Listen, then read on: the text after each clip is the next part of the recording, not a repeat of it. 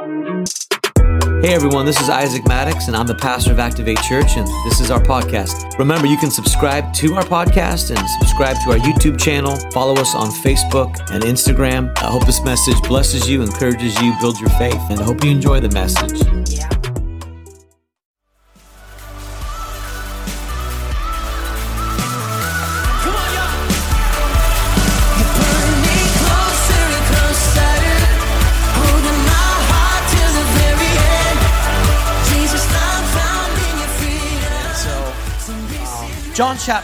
John chapter 9, verse 25. This is after the blind man, actually verse 24. After the blind man has been healed, it's absolutely incredible to me, the blind man. The blind man is one of my new heroes, and his identity was questioned. His theology was questioned. His testimony was questioned. Almost every aspect of this man's life was questioned by the very same people who ended up killing Jesus. So these were no just small town punks. These were some serious dudes. The blind man goes from being blind, coming from nothing, being at the center of controversy within this village, and he stands strong while everything about his life is being questioned. I like this dude. I like me some blind man. John, you're like, oh, we know. John 9, verse 24. It says, so they again called the man who was blind and said to him, give God the glory. God of the Old Testament, Yahweh, giver of the law, God as they knew it. Give God the glory. We know that this man, Jesus, is a sinner. You talking about eating humble pie now. I mean, we know that this guy, this joker, this carpenter, yeah, he's a sinner. I mean, whoo, those are words to eat right there. But they say, we know. We know that he's a sinner. We know that he's a sinner. We know that this man, and I love the blind man's answer. He didn't sit there and argue, well, there's no way he's a sinner because he healed me. He didn't take the bait. Don't take the bait. If you take the bait, you will debate. So good. So I'm just making stuff up and taking notes. Horrible. Okay. He answered him and said, whether he is a sinner or not, I do not know. We talked about this last week. I don't know. And I don't even know what I'm saying because I'm saying I don't know so fast. It's more of a grunt. I don't know. But that's what it is. I don't know. One thing I know. You know what? If you were to say that sounds so dumb, doesn't it? Hey, how many things do you know? I know one. You would probably, I'm going to ask somebody else. You don't really know anything. I know one thing. What do you know? One. Okay, well, that's not really a lot. Like, we love to know a plethora, it's a good word, of things. We love, as much as you don't think you love to hear yourself talk or impress people with your knowledge or understanding, we kind of sort of do. We kind of sort of do love having the answer. You know, teacher, I got it. We kind of like that. And so this man sort of, I think, defies all of that. I don't know. One thing I know, really no, is that I was blind and now I see. I don't have a PhD in everything, but I have a PhD in what Jesus has done for me. I have a PhD in what Jesus is doing. And I don't know everything that he's doing, the spit in the clay. I don't have everything figured out, but all I do know is that he's doing something. I don't have everything figured out, but I do know that he is doing something. He's up to something. I'll steal this from Pastor Brian Houston of Hillsong. It's one of my favorite messages he ever preached, that nothing is impossible with God, that something always has to happen. Nothing is actually the one thing God can't do, is nothing. Well, nothing's going on in my life. With God, something, and usually all things are possible with God. All things, something is happening. I don't know what he's doing. I didn't have it all figured out, but I do know that he's doing something. I don't know. But what I do know is that he is speaking, he is leading, he is doing something in my life. I was blind, and now I see. I want you to leave today and even leave this week knowing a few things. You don't need to know everything, but you do need to know. You do need to know. No one, and I mean no one, can talk me out of my salvation. No one. No one can talk me out of my worship. No one can talk me out of some things. And I want us to all be like me. It sounds like, I'm like, where am I going with this talk? I want you to be more like me. No, but there's some things that God has done that I want you to know and be sure of. And there's a confidence that comes from that. Amen? All right, one more verse, Philippians. You don't have to turn there. It's a tough book to find. It's before Colossians, and it's after a couple other books. But Philippians chapter 3, verse 12. This is Paul. And he says in chapter 3, verse 12, not that I have already attained or am already perfected, but I press on, that I may lay hold of that for which Christ Jesus has laid hold of me. What an incredible verse. So, Ryan, just really quick. So Ryan is Jesus. He's going to lay hold of me. Just lay hold of me. So now Christ has already laid hold of me, and so my job is to forget those things which are behind, and I'm going to press toward those things which are ahead, and he's so ripped. Allie, you're blessed. All right. So, and I'm going to get a hold of that which Christ has gotten a hold of me. This is my job. Thank you, Ryan. Is Christ has already gotten a hold of, laid hold of something, and so now I'm going to lay hold of that which Christ has laid hold of me. Brethren, I do not count myself to have apprehended, but one thing I do, one thing. Forgetting those things which are behind and reaching for those things which are ahead, I press toward the goal for the prize of the upward call of God in Christ Jesus, that I may lay hold of that for which Christ Jesus has laid hold of me. I was blind, and now I see. I want to lay hold of that. I want to lay hold of that this morning. Let's pray. Thank you, Jesus, for church. Thank you for today. And God, you have laid hold. You have grabbed, you have literally surrounded us. You are doing something in us according to your word. And God, we want to get a hold of that today. It's not that certain things are not important. It's just there's a priority of importance, and there's a focus and there's a perspective, Lord, of our passion and our faith and our trust and our love and our hope. And they're rooted and they're anchored in Christ. And Lord, there's something that you're doing and have done, and we want to throw ourselves, God, into that. It's not that not understanding Leviticus and Revelation isn't important, because it's beautiful and it's wonderful and it's doctrine. But Lord, we want to be fully given to and fully aware of what you're doing in our lives, Jesus. We thank you so much. We thank you so much. In Jesus' name, amen.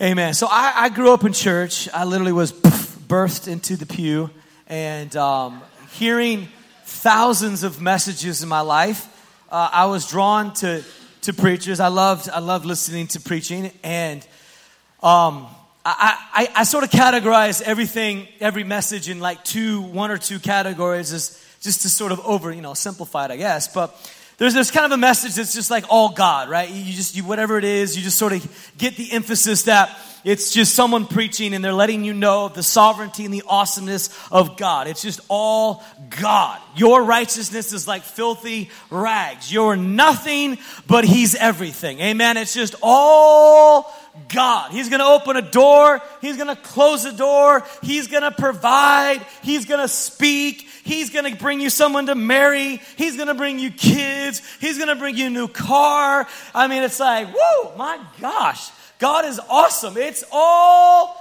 God. What are you even doing? It's God. He's got it. You ever been going through something, someone's like, God's got it. And you're like, okay. I think the IRS is pretty serious about locking me up in prison, though. He's got it. Remember that story about Peter being in prison? You'll start worshiping and bust out. You're like, okay, I don't know. That's really where I'm at. But it's all God. Right? His will, His bill. Woo! Where He guides, He provides. Come on, church. It's His problem. It's His problem. And it's all God. And then next Sunday, it's like, whoo, whiplash. It's all you. Come on, tag your it. He went to the cross. He paid the price. Baton has been passed. Whew. There it is. Pray like it's all God, but wake up and live like it's all you. Okay, awesome. It's all, come on, cleanliness is godliness. Don't be so spiritually minded. You're no earthly good. Come on, let's go. 2/3 of God is go. Come on. It usually kicks in about 2 seconds later. Oh, yes. Come on. Go. It's like, but what about the D or what? Anyways, I love cliches. Come on, it's you. It's you. You're the great hope. If not you, who? If not now, when? Oh, I still love preaching. Come on. Just firing up youth. Come on, right? We're going to change the world. And just get amped up because it's time to make something happen. It's time to pray. It's time to leave the turkeys and soar with the eagles. Come on, right? Woo! Let's go. Real men fight on their knees. Come on. It's time to get holy. It's time to pray. It's time to do. Come on. And the next Sunday, after a hard week of holiness and fasting and prayer, it's like, oh God, you're like, okay, good. Woo! See, God to take the wheel. Oh, Jesus, take the wheel. I don't even know if that's a worship song, but I'm just praying. Take the wheel. But it's all God. It's all you. And I love it because the blind man stands between the theology of the Old Testament and the New Testament. And the law is over there saying God is the law. Yahweh is God. The Old Testament, the 10 Commandments, they were given through Abraham. We know that this is God. This joker over here, this carpenter from Nazareth, we don't know. And actually we're so arrogant in our own self-righteousness, we will declare that we know he's a sinner. And this man stands between the Old Testament and the New Testament and declares, I don't know. I don't know. All I know, and he uses the word know. I mean, no in your knower, no. No, I mean, no. No, I mean, no. Not entertain, sort of ascertain, comprehend, apprehend, look at it, think about it, talk about it, debate it, sort of have some fun discussions about it. I mean, he says what I know. I don't know. He's not recommending ignorance as it comes to all subjects in life, theology, political, whatever. No, he's saying, I don't know, but what I do know. I mean, no in my no. What I know. Let me tell you what I know. I know. I mean, no one can talk me out of it. The neighbor said it's not him. The Pharisee said it's not him. We want to talk to his mom and dad. Can you imagine being healed in your neighborhood? And there's like, I want to talk to your mama. It's like, you want to talk to my mom? It's like, I'm a grown person. I can see. They questioned him. They came at him. And he said, you know what? I don't know, but what I do know, and you can't talk me off of it. You can't change my mind. You cannot influence, because all I know is that I was blind, something took place, and now I can see. So I don't know everything to every answer to every question, but what I do know beyond anything else, without a shadow of a doubt, there is something that I know, and it's actually one thing of what Jesus has done in me. Now we spend our lives, I think, trying to understand all the things that we don't know. And yet, this one thing that this blind man is so radical. And see, we forget this, that Jesus did so much that actually said that the books could not contain it. There could be so many books of what Jesus did. And this blind man's story makes the Bible. This blind man's faith actually makes it into holy canonized scripture. For 2,000 years, what took place on that day was so radical that it literally echoes for time and eternity in scripture known as John chapter 9. As a blind man stood there and said, you know what?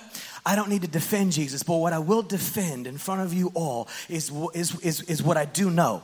And I don't know about everything, but I do know that, something is changed.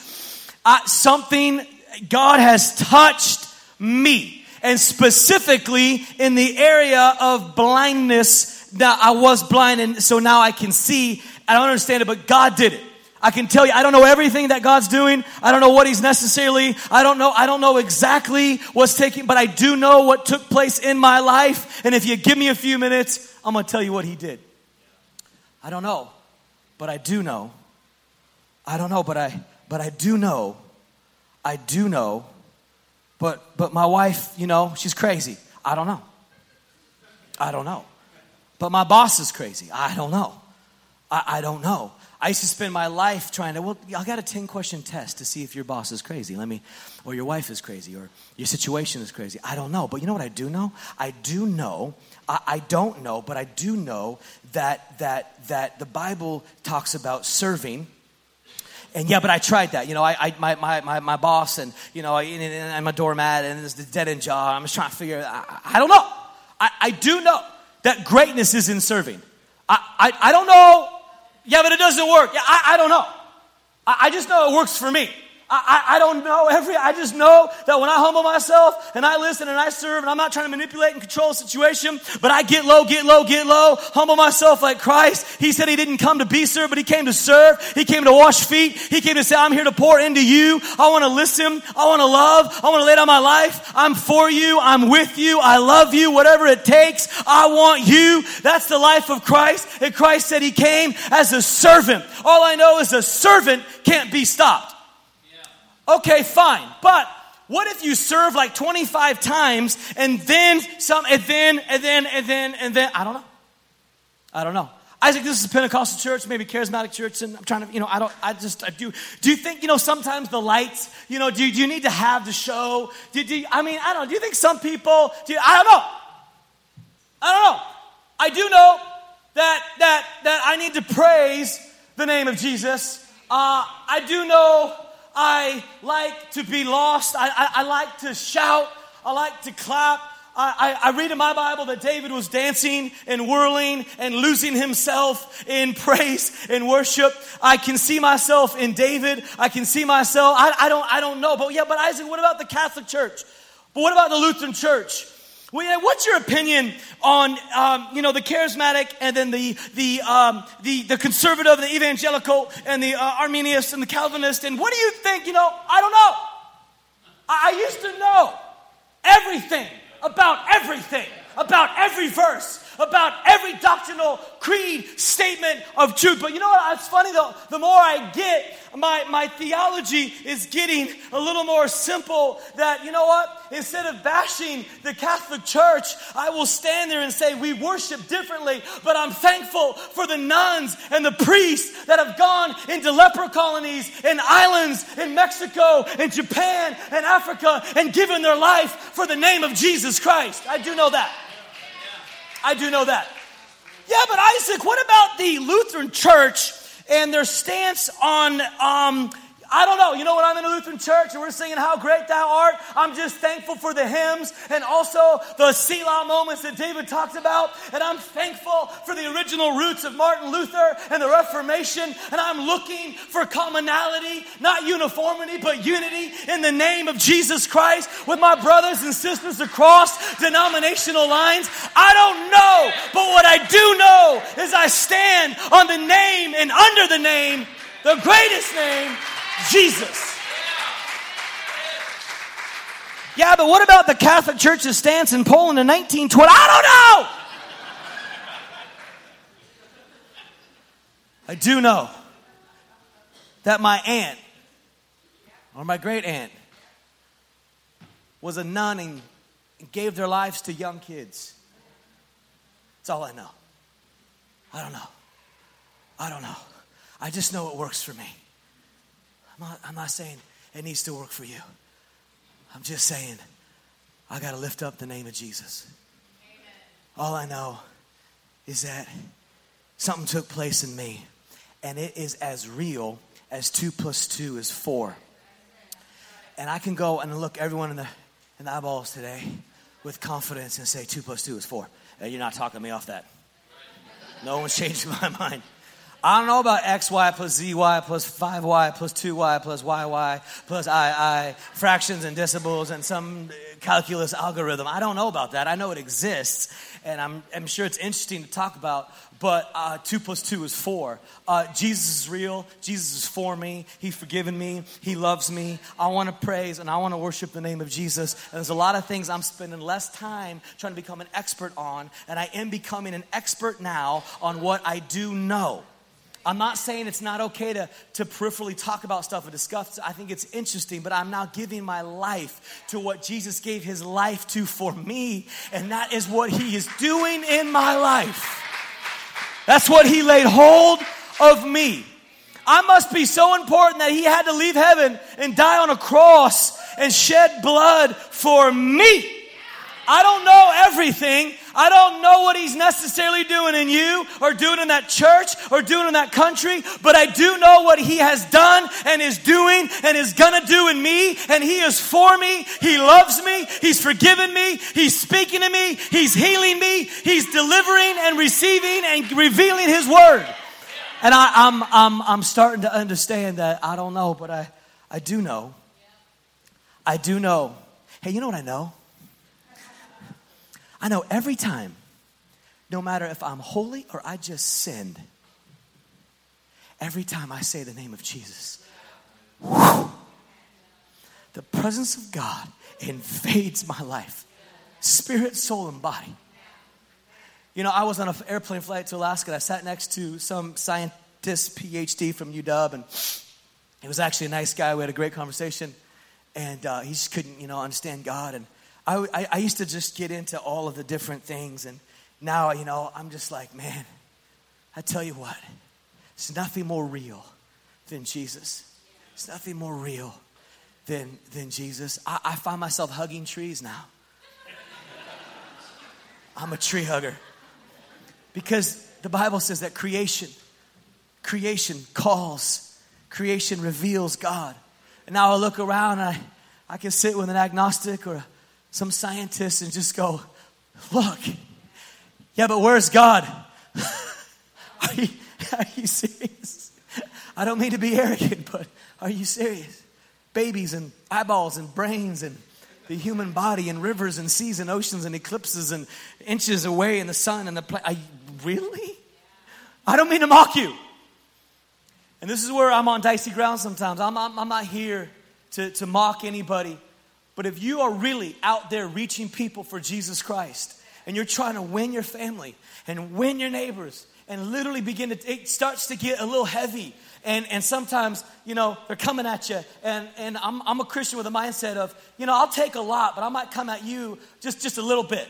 Just a skosh. Because if you start feeling too sorry for me, I want you to know the other side of my story, which is God is so real, I actually feel sorry for you. I don't mean anything by it. I'm not trying to be mean, but you do not need to feel sorry for me because my God is more real and alive than anything else in my life. And I actually feel sorry for people, not out of pity, but out of reality of saying, I can't imagine this being it. I can't imagine being so locked up in my own thoughts and philosophy that I'm trying to figure everything out. When I can't understand, when I can't understand something, that tells me how big and how awesome and how deep and how wide my God is. When my God says that he always was and he always will be, I start to remind myself that no eye has seen and no ear has heard the unspeakable truths of God, his presence and eternity.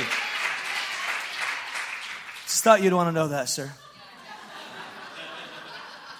I used to debate entropy and the second law of thermodynamics and evolution and creation. And you know what? It's cool. But I don't know. But sir, do you know what I do know? Whew. What Jesus has done in me. Man. All I know. What's awesome is that Jesus did not give this man principles. We cannot look at this miracle as a 10-step program of what Jesus did to heal him. Because a lot of times we'll start to see that Jesus spoke to him, I'm the light, spit and clay, anointing, and now came the man's responsibility to do something so God can do. And we often hear preaching like that, very conditional preaching. If you do, God will do. If you do, God will do. The problem is this was not a principle of, okay, blind man, I done my part. I spit in clay. Boom, anointed you. Now go take your walk of faith. Good luck. If you make it to the pool, well, you might be healed. And so it's now, tag, you're it, your responsibility. Now hear me. Church, hear me. I love principles. I love principles. Get as many principles as you can. Read as many books as you can. Get whatever your parents or life didn't give you. But I look at principles as putting my pants on. Like, I'm pretty good at putting my pants on this morning. Every once in a while, if I have a hole in the jean, it grabs my toe. And I'm like, I look kind of crazy in the morning. But I'm learning to bend my toes and slide back, and get the pants on. I have a lot of junk in this trunk, so it's often, I'm kidding, I have no butt. But anyways,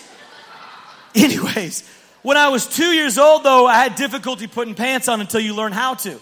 There are principles and laws of nature. There's principles in money. There are principles in the Bible. There's principles all over the place. I am a proponent. Never think that I'm like, listen, you don't need to worry about that. No, there are principles of money that you need to learn. There are principles of debt and interest and savings and all that kind of stuff. Get it. In all your learning, get it. Get everything you can get. But what we can't do is what happened in the church is there was mixture, and so principles mixed with the power of God. And so what we have to do is we have to say, listen, principles point to the person and power of Jesus Christ. That is one of their great things that they do. Principles serve you, you don't serve them. In the Latin, religion is religare, and it means to bind and fasten. So what happens in super religious churches or communities is we bind and fasten you to principles. And what you need to do when it was supposed to be religion or relationship with God fastened us to Jesus Christ through faith, through relationship, receiving grace. Amen? So that was the point. And so principles, a prayer principle does not have the power to give you a prayer life, but it does have the power to point in the right direction. So when Jesus showed up on the scene, the law pointed to Jesus, pointed to the Messiah. So when Jesus shows up, the law was pointing to him, and Jesus declared, I didn't come to abolish the pointing sign of commandments, law, and principles. I came to fulfill them. The principle points to the power which is in Jesus Christ. So principles of prayer, holiness, money, stewardship, purity, everything point to Jesus. This is why Paul, he had to resist Peter face to face. This is why Paul said, Pete, listen, I know you preached. I know you started the church. I know Jesus said, Peter, you're the rock. I'm going to build the church. And I know I was killing Christians back in the day. But listen, I got a problem here. We got one gospel. We cannot have mixture. I know you're sitting there thinking, hey, these guys are getting circumcised. It's awesome. It shows how dedicated they are. It shows it's helping them feel closer to God. But what we have to do is we cannot mix what man can do and what God can do. We cannot mix. There's one gospel. It's the gospel of grace. Principles there. The gospel there. It has to be. Principles point to what you can do. Grace, Jesus, the gospel points to what only God can do. It says this in 2 Corinthians 3:18. This is something that principles and things cannot accomplish in your life. But we all, with unveiled face, beholding as in a mirror the glory of the Lord, are being transformed. A principle cannot do this for you. Transformed into the same image from glory to glory, just as by the Spirit of the Lord. You are becoming like Christ every time you are in the presence of Jesus Christ. That comes by Christ and Christ alone. Right. That being said, get every principle of hygiene, please. Get every principle of everything. Get it. But may it point to what only Jesus can do. Get the principle of prayer, but only God can give you a prayer life. Only God can soften your heart. Only God can put a hunger and a thirst for the presence of God that will get you up out of the morning. A principle does not have the power to rip out your pillow and wake you up at 6 or 5 or 7 in the morning, but only the Spirit of God can do that. We need a word. We need a word. This man received a word. The blind man, go and wash. Go and wash. That was a word. Whew. That was a word. That word carried the blind man. It was not a principle. That word carried the blind man to the pool, and he came back sane. He came back sane. How do I know that it wasn't just a principle or it wasn't just a set of to-dos? I know this because of the blind man's recounting of the scene. He comes back and he says, hey, so this is what took place, is he doesn't talk about, when Jesus spit on me and I didn't know what was going on, and I kind of stumbled to the thing, and I just kept going. I dug deep. I had that little poster on the wall, of the drip and the lake and the ripples, and I was like, I can do it. Oh, shoot, okay, focus, perseverance. No. He says, you know what? You know what happened? Some spit, some clay. It's crazy. I didn't know everything that was going on. But he recounts it like this. He goes, Jesus was anointing me. Jesus was anointing. You would not recount those events as anointing unless you had faith. And you only have faith when you get a word. So that tells me the blind man received a word from God with breath and with life and with energy that said, go and wash. And it was a word that carried him to the pool. It wasn't just a to-do, and it wasn't just a principle, because if it was a principle, he would have recounted the events, very mundane and practical. But when you have a blind man receiving the way Jesus healed him by calling it an anointing, it takes faith to receive the word of God only through faith. Only faith would call that an anointing. And the blind man said, he anointed me. Whoo! It tells me he got a word. Adam and Eve, after they sinned, says that God showed up. Well, Adam, where are you? What happened? What are you doing? And they covered themselves with leaves. And God said, I'm here. And he literally shed the blood of an animal and covered them with skin. And the plan of redemption was put into place. God knew he'd have to come and die for the ones that he created that did not obey his word. But he said, I'll have to send the word. Because you couldn't obey the word and receive the word. I will come and take and do what you couldn't do. And the shedding of blood in Genesis was representative of the lamb coming to be sacrificed for our benefit. But it came through the word. Noah received a word. Noah built an ark. 100 years, we don't see God saying much. That's the power of one word. Build an ark. And Noah's like, on it. The power of a word to cause you to build a boat for 100 years. Esther, a refugee in the palace. Esther, you've come to the kingdom for such a time as this. She received a word. Peter received a word. The power of a word. Peter, follow me. And it says immediately he dropped his nets.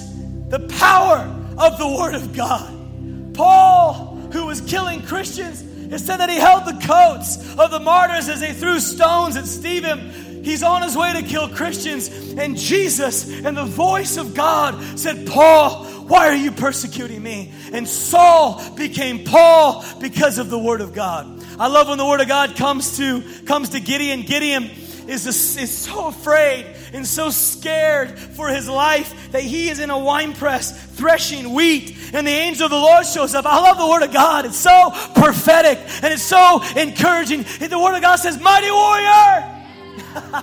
And he was everything but. He was scared. Can you imagine, like Gideon? I mean, just shaking. Where's the enemy? He's hiding. And the angel shows up and says, mighty warrior.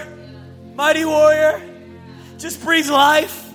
And Gideon's so skeptical, he has to put out fleeces, he has to do all these things because he is questioning the word of God, and God will not stop pursuing him and giving him his word. You're a mighty warrior. You're a mighty warrior. The power of the word of God. The power of a word. You need to get a word. God, give us a word. Some of us are still hooked and listening to the words that we've heard said to us from other Christians and other disciples. Remember, the first thing he heard was, hey, maybe he's blind because of something he did. He was born blind. So what you're saying, disciples, is that he did something in the womb to cause his blindness. How stupid. People have said some stupid things to you. I've said some stupid things to you. I've said some stupid things to people. I'm learning to immediately when something comes out, just go, I'm so sorry. Because I know how words can play and replay. And we're still hooked on some things that were said to us. And God says, you know what? I know some stupid things were said. I want my voice to be louder than you need a new word. You know, oftentimes it's like if we're sitting here thinking hot dog, hot dog, hot dog, hot dog, hot dog, hot dog. Hot dog. It's like, stop thinking about a hot dog. Hot dog, I can't. Hot dog, stop thinking about it. You need a new word. You need hamburger, hamburger, hamburger, hamburger, hamburger. And then hamburger causes you to let go of hot dog. God's new word, we're fighting and we're trying to let go. We're trying to get over some of those words said to us. There's some well-meaning pastors and parents and teachers in our lives that were trying to encourage us. But what they didn't know is it actually discouraged us. It actually got us off course. It actually hurt us because the people that love us most can hurt us the most because everything they say means so much. And God is saying it is time for me to loose the words and the stupidity and the fear and the insecurity spoken over you by people who love you. But you need to receive a new word because my word has the power to displace the words spoken to you that are literally keeping you from moving on. I want to give you a new word. I want to give you a new word. I don't have time. This would take me 30 minutes to preach, but I'm just going to read this. Some thoughts that I wrote. I'd rather preach it, but here we are. He was born blind. We were all born into some sort of blindness. It's not fair. You had nothing to do with it. You didn't choose it. You didn't choose your parents. You didn't choose that first church. You didn't choose those experiences when you were young. You didn't ask for that to happen to you. You were born into it. You were born blind. What's the blindness you were born into? When you can't see, you are dependent upon others to tell you what they see. Well, if I'm blind, I need someone, hey, tell me, what is that like? What do you see? So in whatever blindness we were born into, we're automatically dependent upon someone taking our hand and leading us so that we might get anywhere. What are you expecting from others? That's your blindness. Even out of a pure heart, that person should have promoted me. That uncle should have given me a check. I should have got that job. My mom should have been more encouraging. My friends should have. This shouldn't have gone that way. This shouldn't have happened. What are you expecting from others, even from a point of need and genuine dependency? I didn't have any money. All my friends had money. I was born in this home. I didn't ask for it. That was just normal and natural. But yet it's still blindness. It's not just need. It's I don't know how. And when I don't know how, my expectation upon people rises. I remember I gave my life to the gospel. I gave my life to church. So when a lot of my friends started making money, I was like, hey, God, they need to give me money. Because I gave my life to you, and I don't know how to make money, but I do know how to do a high school rally.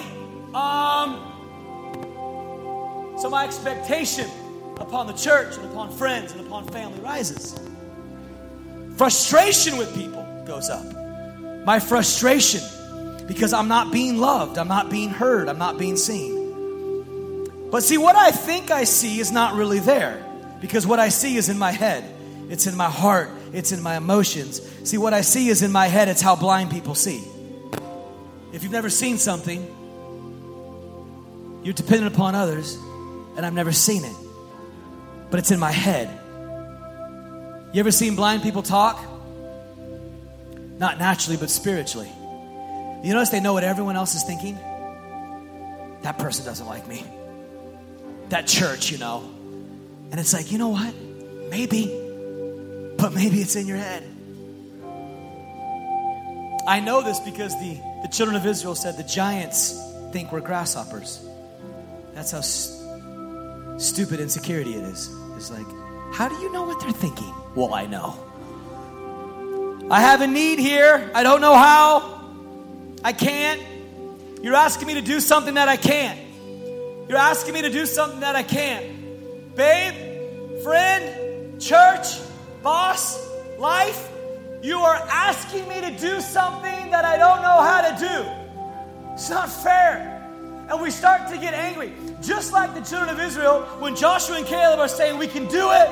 This is our promised land. Come on. We came up out of Egypt, but God has given us a land flowing with milk and honey. We can do it. Come on. Come on. Come on. It says that they were so angry, they picked up stones to kill them. It's like, what? But doesn't that happen to us when someone just keeps saying, come on? We can get to conference. Stop asking me to come to conference. I have to work. I know, I was just saying it's going to be awesome. We should go. After a long day, Mr. Workout FaceTimes you with all his workout gear. It's time to work out, man. The program's today. It's on. And you're like just about to hit Netflix. You're like, dude, shut up. You get angry. Go, stop. Frustrated. When you're around someone of faith, all healthy, everything's perfect, and you're sick, they're like, God's your healer. 5 years ago, God healed my scoliosis, and I'm telling you, God's your healer. You're like, shut up. Why do we get so angry? Because I think what we think in our blindness is, how dare you challenge and encourage me to take more of the promised land when you don't know how hard it's been to get where I am right now. You have no idea what I had to fight to get here. I'm sure if the children of Israel had their own book called Complaining, they would say, you have no idea what it was like to be a slave and to come through the Red Sea and to come even to the wilderness. How dare you challenge me to take the promised land when I made it to the wilderness? I got farther than my grandparents did. That's enough for me. So when Joshua and Caleb said, man, let's go get more. Let's go get God. They said, I want to kill you. That anger. And it's not that we can't. I can't do it. I don't know how to do it. I can't. I don't know how to restore my marriage. I don't know how to get back in love. I don't know how to reach that person. I don't know how. What we're really saying is not that I can't, it's just that I can't see it. I can't see it. I can't see it. I can't see how. The children of Israel came into the promised land. That's why God said, I want you to spy it out. I want to show you. I want to show you through my word. I want to show you. You got to spy out before you take the promised land. And everything was good when they saw the grapes, but until they saw the giants. And some of you are so fixated on staring at your giants. God is saying you got to get back to seeing the grapes. You got to get your eyes back on my word and not their word. You got to get back on what I did for you and not what they did to you. You got to get your eyes on the grapes and the provision and what I'm doing. What are you looking at? I can't see it. I can't see it. I can't see it. I can't see it. And we start to say, you know what? I don't know anymore. I think I've done pretty good. It's not fair. If people only knew how hard it was to be me. If people only knew how much I tried to pray and tried to get to church and tried to bring restoration, you would not be challenging me. You would be saying, wow, good job. Good job. It's time to get back in the fight. It's time to go after it. And sometimes we sit there and go, well, I will if they will. I will if they will. I will once get more money. I will when my financial situation, I will if my boss. I will if church. I will if my wife. I will I will if my family, I will. And I'm telling you, Jesus Christ steps into the situation and says, I just want you to know that the gospel and the cross and the Spirit of God in the name of Jesus Christ came to proclaim that I will even when they won't. I will even when you won't. That the will of God stands forever and it will not return void. That's why the Bible declares your kingdom come and your will be done on earth as it is in heaven. And we stand here as unbelievers and Christians and say, God, I don't want my will any longer. I don't want my will to be dependent on the will of my past or my family or my job. I want my will to be dependent upon your will. I don't want my will to be done. I don't want my will to be done. I want your will to be done. I want my earth to be impacted by what's happening in heaven. I want your will. I want your will. I want your will. Because Jesus declares, I will when they won't. I will when you won't. I can when you can. And so we say, God, here's my will. Here's my life. I want your life. I want your will. I want your word. I want your presence. I want your love. Jesus, I want you. Here's some verses about will. Our kingdom come.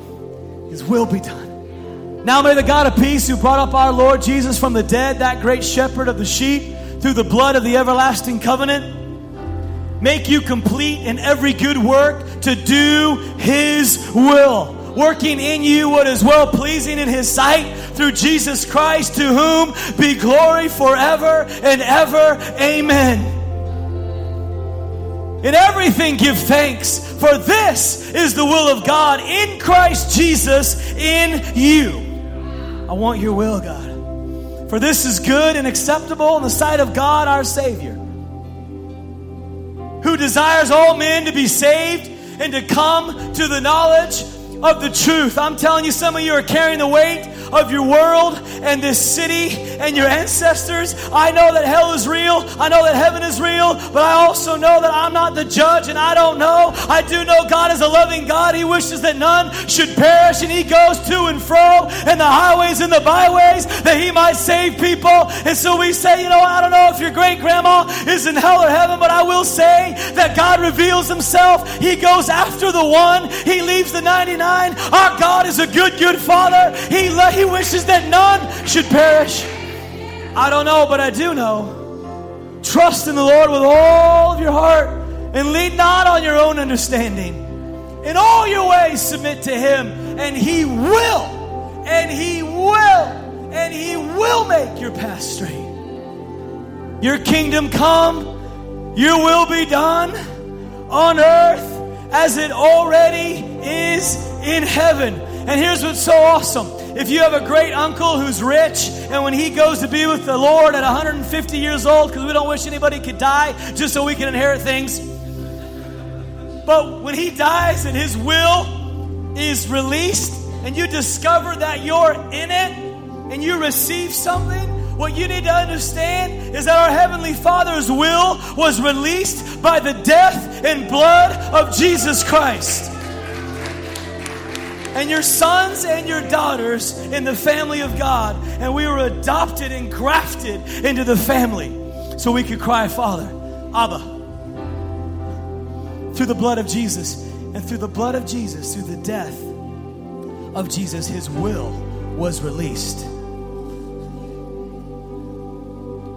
And this is it.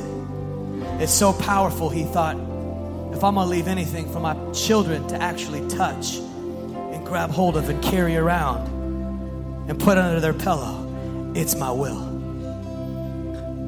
I want them to know that they're in it. Not your will be done, but my will. God, I lay my will at your feet because I want your will. My will doesn't touch your will. I'm a recipient of the inheritance of my God and the blessing of my God and the presence of my God and the word of my God. And through his word, we receive his will. Through his word, we receive his will, his inheritance. Let's stand this morning. Not my will be done, God, but yours. I'm not going to live my life saying I can't. and I will when they will.